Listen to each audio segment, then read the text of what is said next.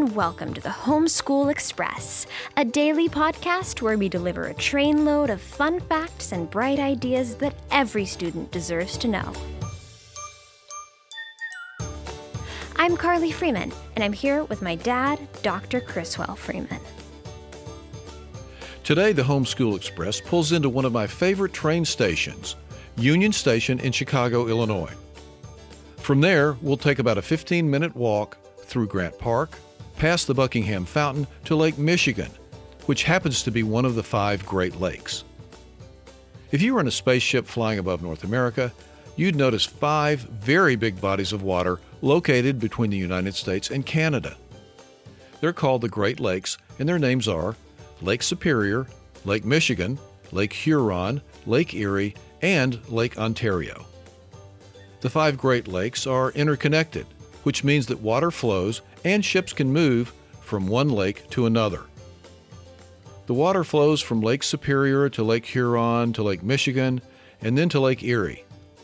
Water from Lake Erie flows over Niagara Falls and then flows into Lake Ontario. From there, the water travels to the St. Lawrence River, which empties into the Atlantic Ocean.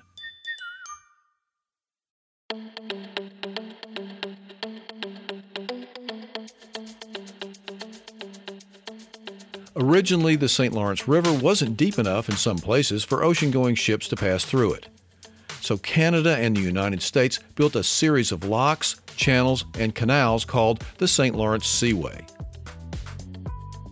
The Seaway allows big ocean-going ships to go from the Atlantic Ocean to Lake Ontario without getting stuck in the St. Lawrence River. Many cities are located along the Great Lakes. Some of the major cities include Chicago, Toronto, Cleveland, Detroit, Milwaukee, and Buffalo. 8 states border the Great Lakes. These states are New York, Pennsylvania, Ohio, Indiana, Michigan, Illinois, Wisconsin, and Minnesota. These states in Canada form what is called the Great Lakes region, and 60 million people live there.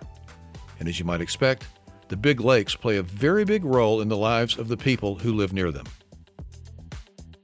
The total surface area of the Great Lakes is about 94,250 square miles, or 244,000 square kilometers.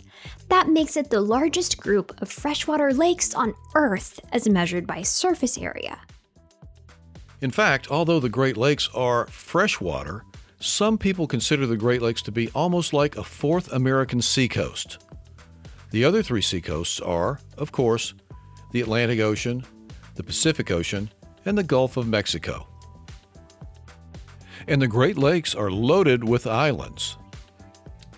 There are about 35,000 islands scattered throughout the Great Lakes.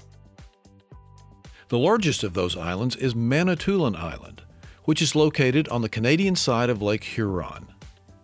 Manitoulin Island, which has over 1,000 square miles, is actually the largest freshwater island in the world. It's so big that it has 108 lakes of its own, some of which have their own islands, which makes them islands within islands.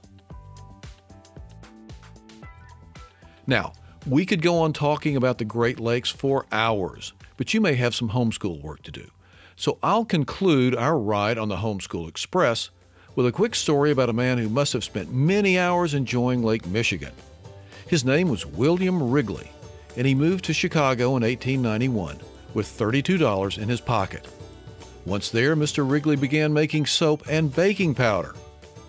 One day, he got a bright idea, so he started giving away a pack of chewing gum with each can of powder that he sold.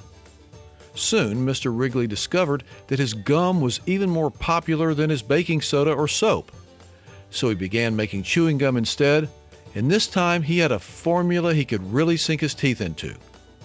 And if you've ever heard of Wrigley chewing gum, you know the rest of that story.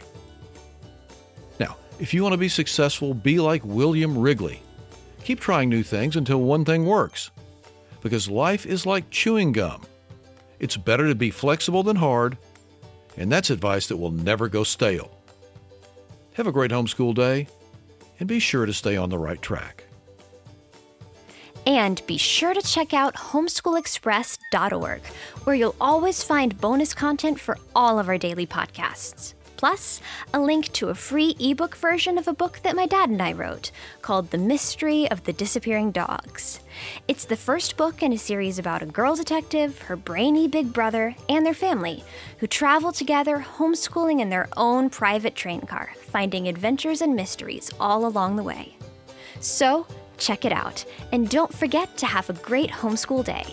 See you next time on board the Homeschool Express.